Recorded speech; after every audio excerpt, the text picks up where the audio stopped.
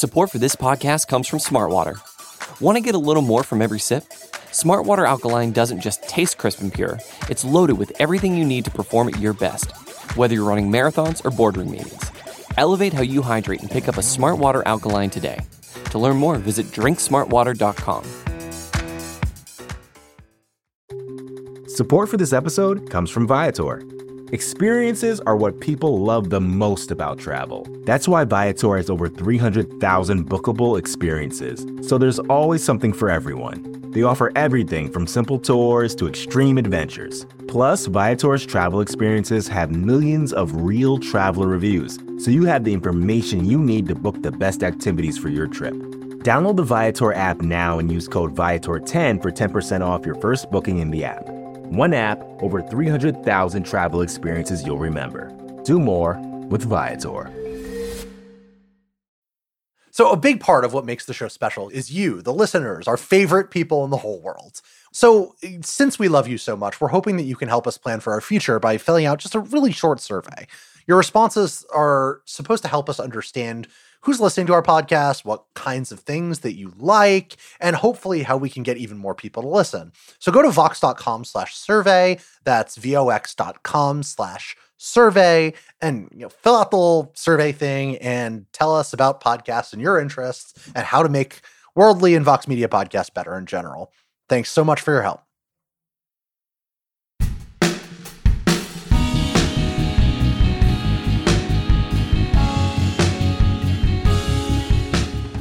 It sounds like something out of a Tom Clancy novel, an Israeli private shadowy cybersecurity group selling software that can be used to spy on dissidents and journalists around the world by authoritarian governments under the guise of counterterrorism. Except it's all real. A massive investigation led by a consortium of journalists and researchers working from around the world has exposed the NSO Group, which is an Israeli outfit, for its role in selling technology that has been abused by authoritarian governments to spy on journalists and other forms of dissidents. It's a massive, massive scandal that illustrates a lot of different features of contemporary politics, ranging from the ways in which digital repression is enabling new forms of authoritarian controls on thought, to the ways in which pseudo-democratic governments manage to undermine freedom without making it look like that's what they're doing.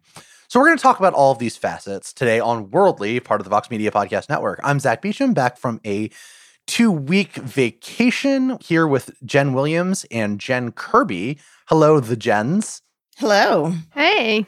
I'm happy to be on with you. I'm going to have to train myself to use your last names as usual when Jen Kirby is guesting on our show. I'm coming to you from an undisclosed location in Canada. It's not actually a secret. I'm just visiting my wife's family in Canada, which we can now do more easily thanks to laxer border restrictions, which is nice for vaccinated people. Vaccines are important. Go get your shot. Worldly fans in Canada, Canadian Worldly listeners, we're here. Hello. Or at least 1/3 of the show is here currently. Yeah, literally the rest of us are not there. You guys are back in DC and New York. Speaking of international travels, let's talk about Great this segue, traveling software. Look, I'm sorry, okay? I've been driving for like 2 straight days. My brain's a little fuzzy. It's all good. Fuzzy like the law around international spyware. Jen, that was worse. I didn't think it was possible to get worse. Much worse. that was way worse. Wow. I aim to please, ladies and gentlemen. All right. Okay, so we're not going to let you talk for a little bit. Fair Kirby, enough. why don't you tell us a little bit about the NSO Group and what the software that it's been selling to different governments does? I don't have any fun puns, but that wasn't fun. That was an abuse of the English language.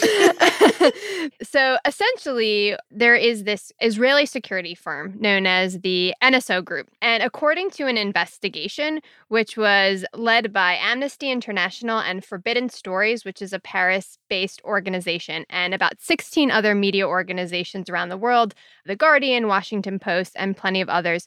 According to this investigation they did on this group, they got a list of about 50,000 phone numbers. And through some investigation, they were able to discover that some of these phone numbers belong to human rights activists, journalists, business leaders, dissidents, all kinds of people around the world who were targeted by this NSO group software. And I am not a tech person, but I will try my best to explain what this software basically is. It's called Pegasus, and it's basically like a malware, and it can go on people's phones. It's a little bit kind of murky exactly how it gets on there, but what NSO, I guess, bills itself as allowing them to sort of send a message and the user doesn't even need to click. And they could get this basically spyware on their phone, which would allow whoever is watching to intercept messages, to potentially record phone calls, to listen in, to get potential geographic data. So basically spying on somebody through their cell phone. Now, we should make some caveats, of course, which is that the NSO group denies that some of these numbers necessarily, they say that it's an exaggerated number.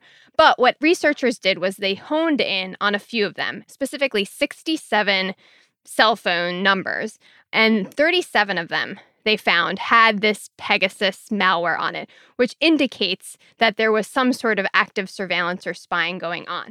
And what makes this, kind of the crazy story, as you guys said, is like, who is doing the spying and who are the clients of the NSO?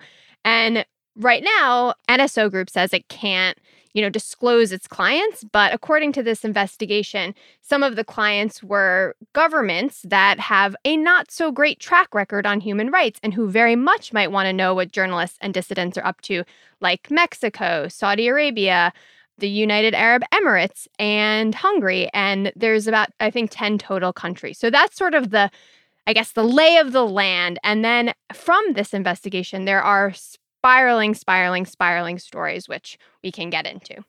I mean, what's interesting to me about the sort of technical aspects of it is that typically with spyware, as Kirby just alluded to, you need to click on something, right? And apparently, according to some of the reporting, Pegasus can infect you that way through a link that's disguised as something you might otherwise want to click on, like a work communication or an email from a source to a journalist or something like that.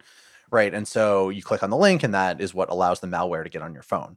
It's striking that Pegasus seems not to require that. It has some other way that I don't actually understand, that it can get into your phone without you having to use it, which is a real game changer, right? Because a lot of what we are taught as journalists in protecting ourselves from cyber surveillance, hacking, and so on, which is a really regular concern for people who operate oftentimes and generate the ire of governments, is that you just be really careful about what you click on.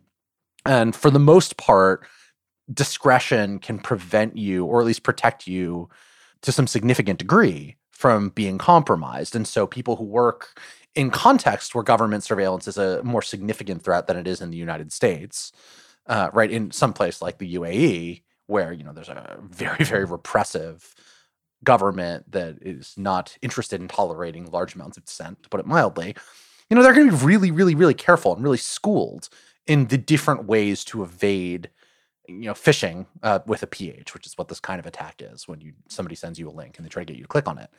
That technique is avoidable, but if they can get on your phone in some other way, and the NSO group is selling it to governments who have an interest in abusing this, the implications are pretty profound in terms of freedom of the press, civil society, right? There have been reports of not just reporters, but also people who are, dissidents and activists in various different civil society spaces, like free speech, human rights defenders, those sorts of people being targets in these things. They get verified through a program, a system that the Amnesty International and the reporting consortium that covers this stuff has set up to figure out whether or not your phone has been compromised. In fact, before this episode, Jen Williams and I were having a conversation about whether I needed to get my phone checked out, because I'd done a significant amount of reporting on the Hungarian government and its abuses of human rights and democratic rules. And I've been there, and they, journalists who work on the ground there get targeted. And it turns out that US phones apparently can't be compromised by this system. So I probably don't have to worry. But the point is that, this is the implications of this. Like, if I were using, say, my UK-based phone while I was in Hungary, which I have, but I don't particularly use unless I'm in the UK, that could have been compromised. So it really is in terms of like the global media and civil society environment, a profound threat if it's being abused. NSO Group is supposed to only sell for counterterrorism and law enforcement purposes. This is way beyond the ambit of what they claim to be doing. Yeah, and I just want to kind of give the NSO Group's kind of statements here. The company has said it, quote, has no insight into the specific intelligence activities of the clients to whom they lease this spyware. So they basically, like, they make the spyware and then they, lease it. They sell it to all these different clients. They say that they vet the clients, right? That they make sure that they're, specifically selling this to them for counterterrorism purposes, like you said, for security, for law enforcement. But that they don't, know what they use it for. And they said, quote, every allegation about misuse of the system is concerning to me. That's from the CEO of the company. They said that in the past 12 months, they've terminated 2 contracts over allegations of human rights abuses. They say that they're investigating this, et cetera.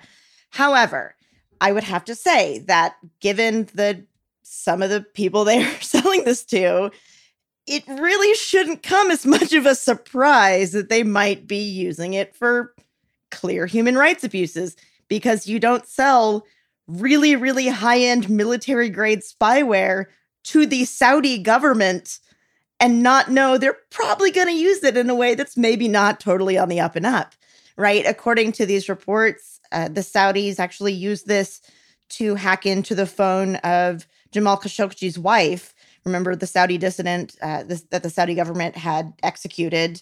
They assassinated in the Saudi embassy in Turkey. Apparently, just days after that, they hacked into the phone of Jamal Khashoggi's wife. So that's completely terrifying. And there are other really just disturbing things beyond just like the dissidents and journalists, which like that alone is incredibly disturbing for free speech and for freedom of the press and for the ability of journalists and activists to hold their governments accountable. There's also just some really creepy stuff. So Princess Latifah of the UAE fled from her father on a yacht in 2018.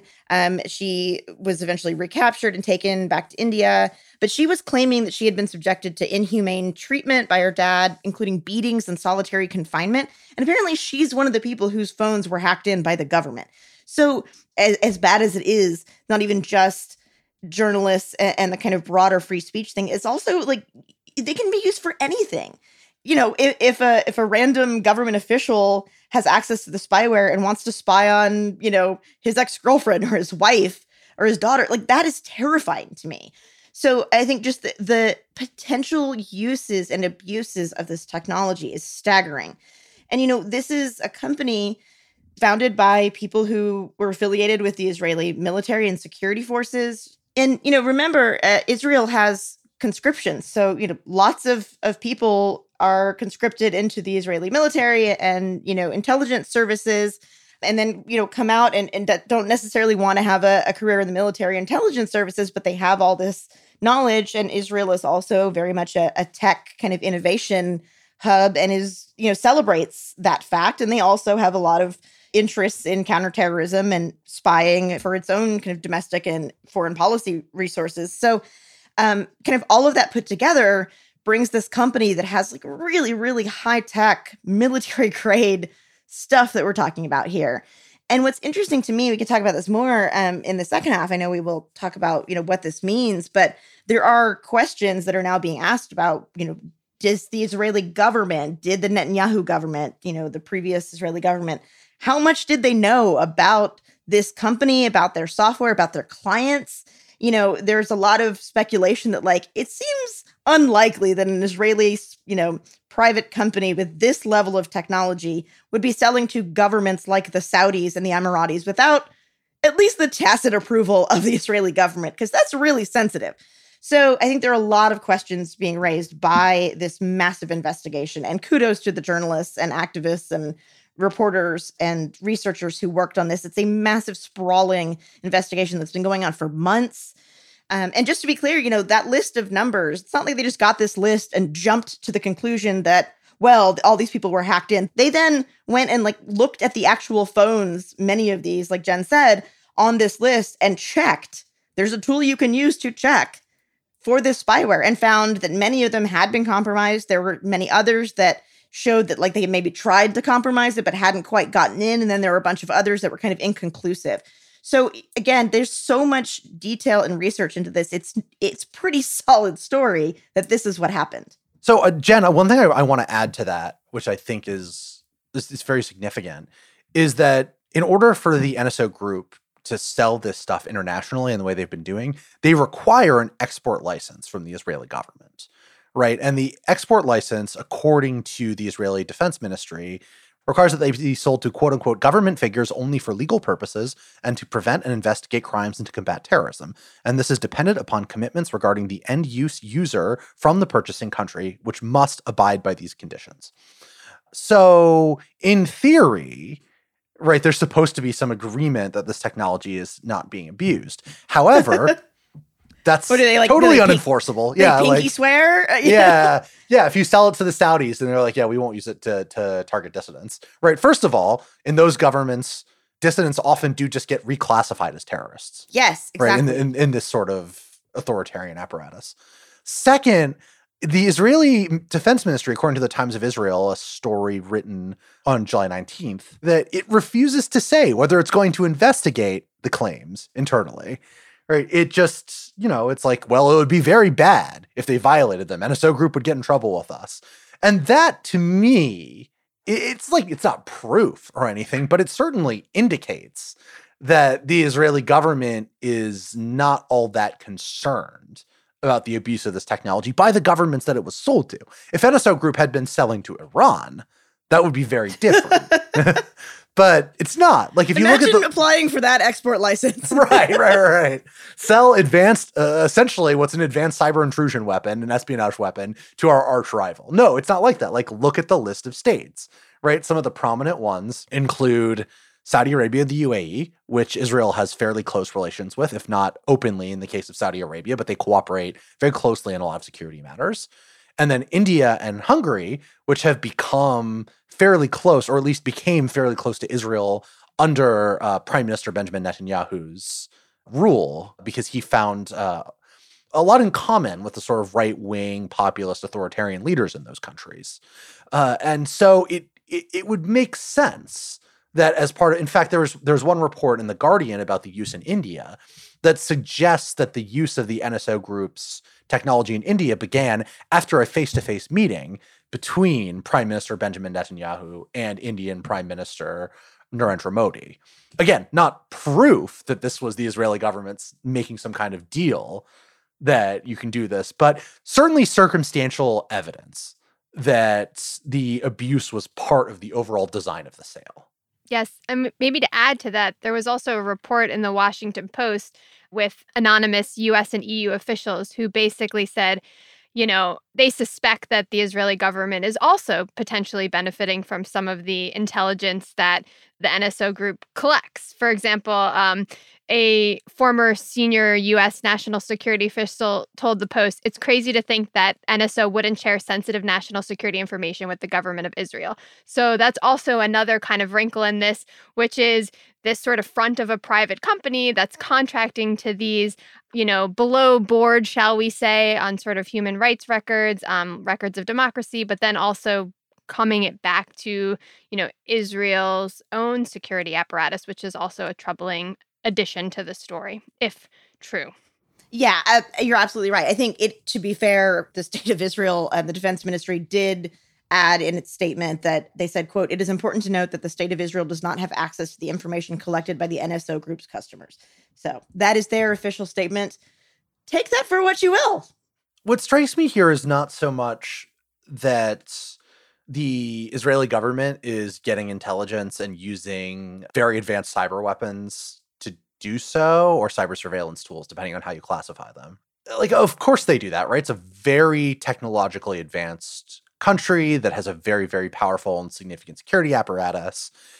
What's interesting to me is the sort of suggestion in this story that there is, first of all, clear private involvement here, like a private company that has some links to the state. And second, the idea that there was from a government that, by the way, a big part of its self-identity and the way that it describes itself as being a democratic government, that is colluding with anti-democratic populists and authoritarian rulers, like outright openly authoritarian rulers, in figuring out ways to help them, if not, saying, here, we'll help you control your dissidents. It's giving them a technology that can easily be abused to do so under the guise of counterterrorism without, there being any kind of control to prevent them from doing so. Because as, Jen, you just suggested a few minutes ago, there is no such control that one could impose on this. There's no way to write into the technology for terrorists only, right? Right. It doesn't operate that way. So are you a terrorist? Check yes or no. All right. Yeah, like then we can spy on you. The very fact of the sale indicates at least a willingness to aid in authoritarian projects by a democratic government. And again, this is not new exactly, right? Like, think about the entire foreign policy record of the United States during the Cold War. When it's geopolitically convenient, democratic governments are perfectly willing to aid in foreign repression. What is striking about this is how subtle it is, right? How it's gone through this third-party cutout. How it took a massive journalistic expose to even come up with the beginnings of the evidence as to how this kind of repression was happening. It's not like there were Israeli troops helping the UAE round up protesters, right? It's just a very different kind of repression. Yeah, and I think just to the point on Israel, just kind of not to put too fine a point on it here, but there's a really interesting piece, and we can link to it in the show notes in Haaretz, about how this organization, specifically NSO Group, this company, is kind of sold to the Israeli public by the Israeli press, by the Israeli media. This is not the first time that NSO Group has been called out for questionable practices like this. It is just the most sprawling, biggest investigation. But this has popped up here and there before. And according to this article, every time that happens, fairly quickly, NSO Group and their CEO tend to show up in fairly rosy articles and profiles and interviews in the Israeli press that really focus on, look at the good work we're doing in counterterrorism and keeping the world safe from terrorists, and portraying it as, like I said earlier, this, Israeli success story, these young, ambitious startup people who went from serving their country in the military and intelligence services to starting this really important tech firm that is, also making money and making a name for Israel in the tech space, as well as doing good work in counterterrorism, and how for the first time, really, this huge, sprawling, expose really is causing some to question that narrative they've been kind of sold over and over. Like, wait a second, are we the bad guys?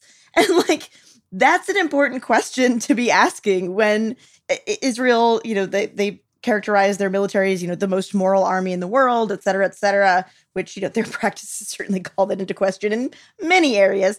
But I think it's really important to kind of understand that even, the Israeli kind of public seems to have been somewhat misled as to what this company is really doing. And I think it's a bit of a wake-up call. And, we're going to talk about this more, but I'm also just concerned, now that this is out there, what do you do, right? Because you can, maybe tell this company to stop doing that. Don't sell this to any more countries, you guys.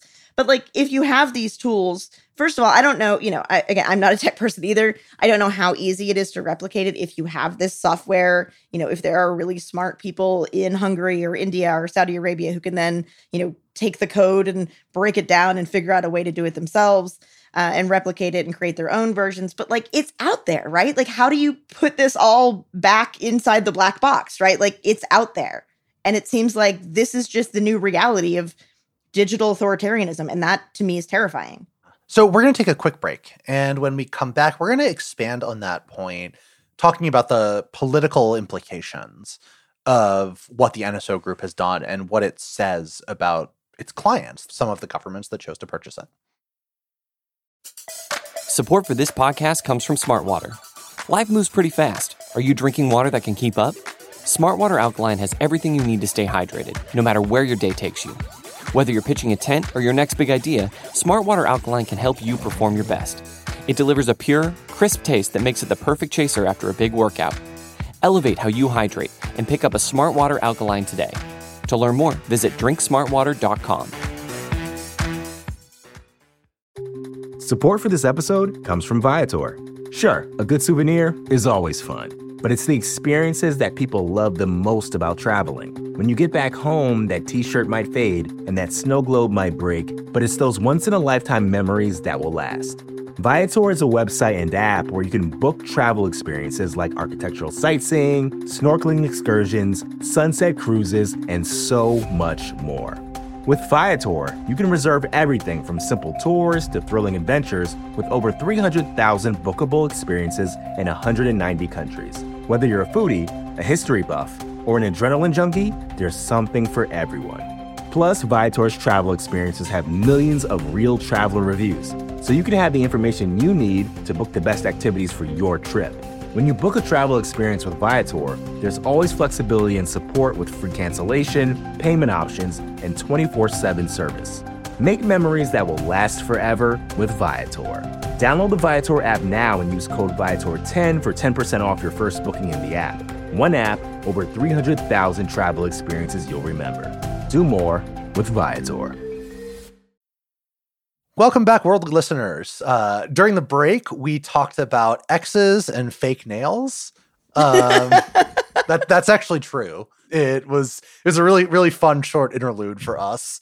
And now we're going to go back to talking about something that is significantly less than great, which is to say surveillance of journalists and dissidents by authoritarian governments using fancy new digital tools. Now, those of you who are Vox podcast completists may know that I did an interview with Stephen Feldstein, a professor who wrote a book called The Rise of Digital Repression earlier this year. The interview is for Vox Conversations, which is our Excellent Interviews podcast. Guess I'm sort of tooting my own horn here by saying that I was on the Excellent podcast. Whatever, not important. That's all right. Anyway, it's an excellent podcast, and you do excellent interviews. Thank you, Jen. But part of the reason that I was, excited to do this interview with Stephen is that it's a really interesting question. How digital technology has enabled repression in the context of another one of my own personal hobby horses, which is democratic decline and the rise of pseudo-democratic, really authoritarian states that look like democracies on the outside, but control dissent through some more subtle means. One of the themes in his book is that this kind of government, he uses Rodrigo Duterte in the Philippines as a case study here.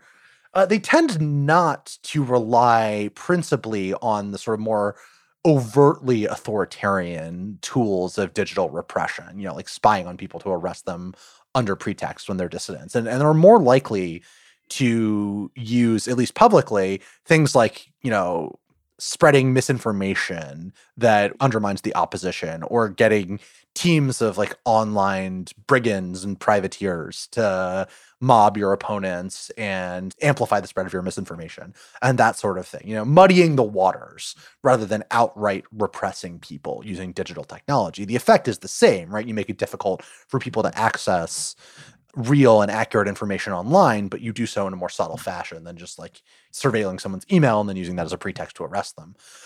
What this revelation, specifically as it relates to Hungary and India, two governments that I think can fairly be classified as in various stages of democratic decline, Hungary declined and India in serious trouble, is that quietly the governments here were using tools that one would associate with outright traditional authoritarian states, spying on their opponents, period. For what purpose? It's actually not clear from the reporting right now.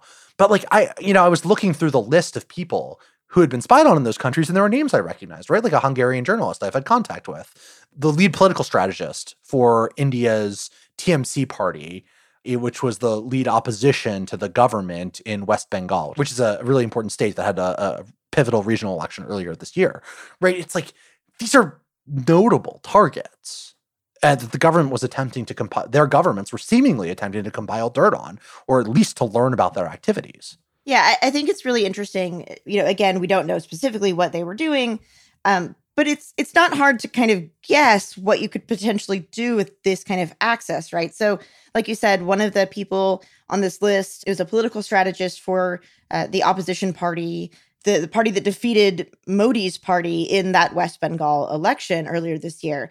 So you can imagine a political strategist, in the run-up to election, if you have access to things like turning on their microphone on their cell phone remotely without them knowing it, listening into their actual conversations, well, you can learn what their strategy is. You can learn where they're trying to target voters here and there.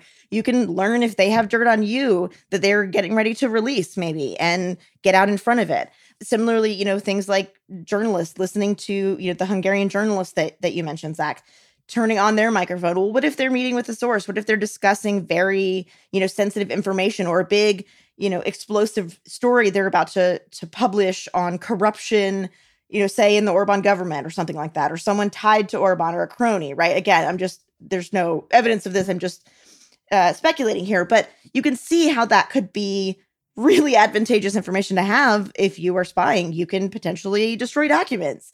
Again, you can get out in front of these things, or you can, gin up charges yourself and arrest them so that they can't, publish these stories, etc. So just the degree of the chilling effect that it has, we as journalists all take standard precautions using sometimes encrypted messaging and stuff like that. But I guess now we have to, make sure a lot of us will still take our cell phones if we're meeting with a source or whatever, right? And put them in another room just in case. I know many journalists who do that.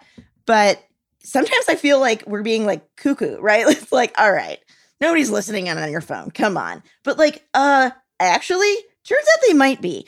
And it's really disturbing, again, going back to the free speech and freedom of the press, the ability of the press to hold governments and officials and people in power to account is one of the most fundamental pillars of democracy.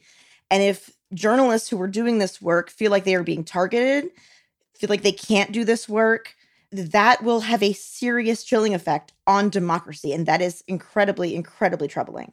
Yeah. And I think, as we said, these clients that NSO worked with, allegedly, India and Hungary, Saudi Arabia, these places do not have a great track record. So the idea that they had no clue that maybe these tools could be used that way is one way. But I think what's really interesting about this is repressive governments have always had tools to stifle free speech, to stifle opposition. And they are high tech, but, they may be a little bit more labor intensive, having to follow somebody in a car or something like that, which when you are ostensibly a democratic government is a really bad look. But what this software does, it makes it so easy to track the people that you want. And so what it does, though, is create this kind of circular effect where you have countries that are sort of on the democratic backside or democratic decline, whose ability to use this software further cements that democratic backsliding because, as Jen said, you cannot meet with the source in the government if it's a risk to them and their livelihood, which makes it harder to do the work of journalism. If opposition parties who are trying to, already against very long odds, are trying to challenge the government in power, if their political strategy is being leaked, then they can't do it. So having this tool at the disposal of governments that are already predisposed to cracking down on democratic institutions makes it a hell of a lot easier to crack down on those democratic institutions, thereby solidifying the slide to authoritarianism. One thing that's important about this is that Jen Williams, a second ago, you were talking about a chilling effect. It's worth unpacking that because a traditional chilling effect, right, is like when you know that there's a threat or a risk of censorship, right? And you're a journalist or a dissident or a human rights activist or something, and you're working around that. But this was not done openly, right? It wasn't done with an attempt to intimidate directly and publicly, right, in the way that some of these governments do, right? If you're operating in Saudi Arabia, you know that you can't say everything that you think or what you want to think because the government will come after you. And that's true in other ways, in more subtle ways, in Hungary, for example, that there are real risks to crossing the government. But this tool wasn't used as part of the open intimidation regime that you have in some of these states. In fact, what makes it so insidious is that it was done in secret, that it was sold secretly. It was done under the guise of counterterrorism and of law enforcement, and then was weaponized to provide information that could be used covertly by these governments. We don't know how they used it or in what forms yet. So again, anything that we say about that will be speculation. But the point is they had the capacity to blackmail, to undermine political strategies in the way that Kirby was just talking about by knowing exactly what they're trying to do, to use law enforcement in corrupt ways, to punish people based on the information that they acquired, to threaten their family members. And all of that, to me, suggests that in places like India and Hungary, the governments, who do have apologists, both domestically and in the West, who think that they're not walking down the anti-democratic path that many of us are worried that they are, these governments want the capacities of a traditional repressive state, but they don't want the reputational costs that are associated with it, because domestically their legitimacy depends on the perception that they remain democratically elected and supported by the majority of people in those countries. And to a certain extent that is true. There are certainly in India, right? The Modi government has been pretty popular for most of the time that his BJP party has held power. But it means that the line between what political scientists call a competitive authoritarian state, which is this type of government that still holds elections that matter to a degree and so on, and an authoritarian state like Saudi Arabia, is blurrier than we might otherwise admit, right? That there are ways in which these countries that still claim to be democracies are taking on the really typical hallmarks of an out-and-out authoritarian state. Yeah, that's a really good point, Zach. There's another kind of aspect to this I want to explore just a bit before we end. And that's, digital privacy activists have for years and years been warning about this exact threat. Because, we think about this again, this was a counterterrorism law enforcement tool. And if you think about it in just those terms, yeah, it makes sense, right? I would like to prevent terror attacks from happening. And especially in the post 9/11 kind of security state, even in the US, we saw massive expansion of, NSA spying software and capabilities, et cetera. And a lot of times, national crises and emergencies and just the broader kind of conception of threat, the war on terror, et cetera, are used to create these kinds of tools. And sometimes they're not even created in a way that is meant to be used for nefarious purposes, right? Sometimes, think about facial recognition technology, et cetera. That's, one, it's really helpful for me to log into my iPhone by just looking at my phone with my face. It's very helpful when I'm riding my bike because I don't stop and type in the password. All these kinds of tools, they can be created for legitimate purposes, spying on, criminal gangs, et cetera, and catching bad guys. And yet, digital privacy activists have been warning for years, this technology, you can't put a lock on it. Like you said, you can't just say, only for terrorists, make sure they're not a journalist. You can't use it. There's no way to code that in. And so, they've been warning for a long time that we need to think before we get all this technology in the stage where we're creating this stuff, to stop and think, what are we going to be using this for? And could it be used in other ways that undermine the foundations of a democratic open society? And I think, as a government, the US apparently has said that it doesn't use this software. I have no evidence to support this, but I'm just guessing it's probably because we have stuff that's even better or equal. Anyway, again, no evidence for that, but I'm just saying, it's unlikely that this is the only company in the world that has this technology, just to be clear. If one company figured it out, it's probably not too long until other people figure it out. But, if I'm a government and I am legitimately concerned about terrorism or crime, et cetera, it's really attractive to have this kind of really powerful tool at your disposal. The problem is that where do you put in those safeguards to make sure that someone who has access to this, whether purposely or just, a rogue actor in the government, right? Taking this technology and this tool and using it to spy on an ex, or, to use this to cyber stalk someone they don't like, or who turned them down for a date, or whatever it is, right? Or, governments to actively use it to target dissidents and journalists and opponents. There's no way to really keep those controls. And so we need to figure out mechanisms now. Like I said, you can't put this back in the box, but there are very smart people who work in this field who say that there are, regulations and laws that can be put in place both at the national and international levels to try to at least have some sort of accountability and oversight of what's going on. But we just need to be thinking about this. So it's kind of like a clarion call that when there's a terror attack or when there's a national security threat, that's the time when we need to be really aware when governments are calling for more power, if we're calling for expanded surveillance powers and authorities, that's the time when we feel like maybe we're under threat. And again, I'm thinking of the post 9/11 era where, Americans just kind of were like, threw up our hands, were like, yeah, you should definitely be able to, have all these powers because we're scared about getting attacked again. That's the time when you have to be really careful, because then you end up, all these years later, and here we are, and this really powerful technology is being used to genuinely undermine the democratic foundation of an open society. I think, too, it's also interesting to think about in this age of COVID, where one of the kind of more potent tools for being able to contract trace was using your phone. And you do see these struggles with privacy advocates and sort of how do you balance the public safety and the public interest of the private interest of having your privacy protected. And throughout reading this whole story, I just kept thinking over and over again, like, how do we hold people accountable? Because, when a government does this, I'm thinking of China, which, is probably the number one offender when it comes to digital authoritarianism in terms of surveillance.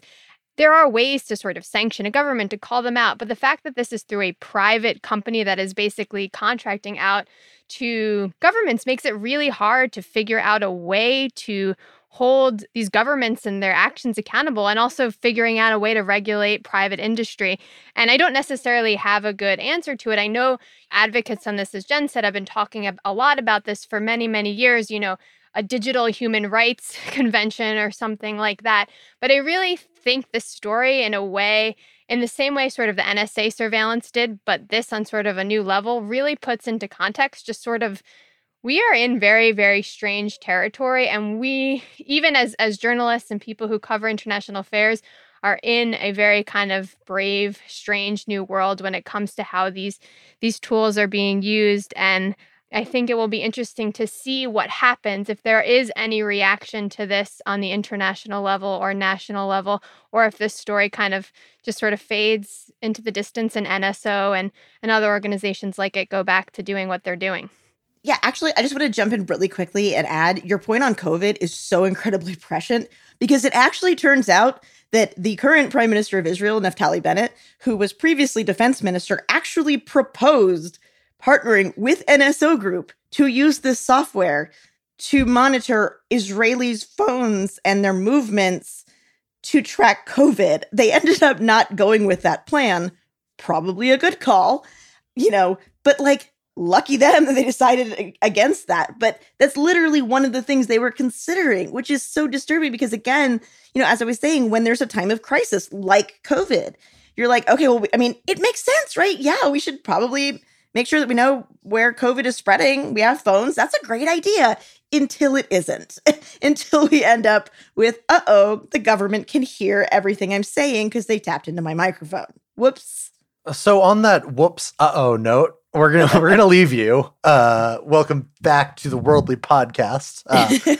Also, I just want to jump in quickly. Thank you, Jen Kirby, for her 2 amazing interviews that she did. Great work. It's just phenomenal work. And I hope Worldly listeners enjoyed a bit of a break from the panel format and a bit of experimentation. But Jen, thanks for just totally stepping up and doing really awesome work. And thanks to our guests who put up with my questions for a very long time. And were wonderful interviews, Inez Cantor and Michael Bustamante. So I, as is my typical role, will encourage you to rate and subscribe and review Worldly wherever you get your podcasts. And I will be coming back to you all from Canada again next week with the team. So we'll see you then. Bye. Adios.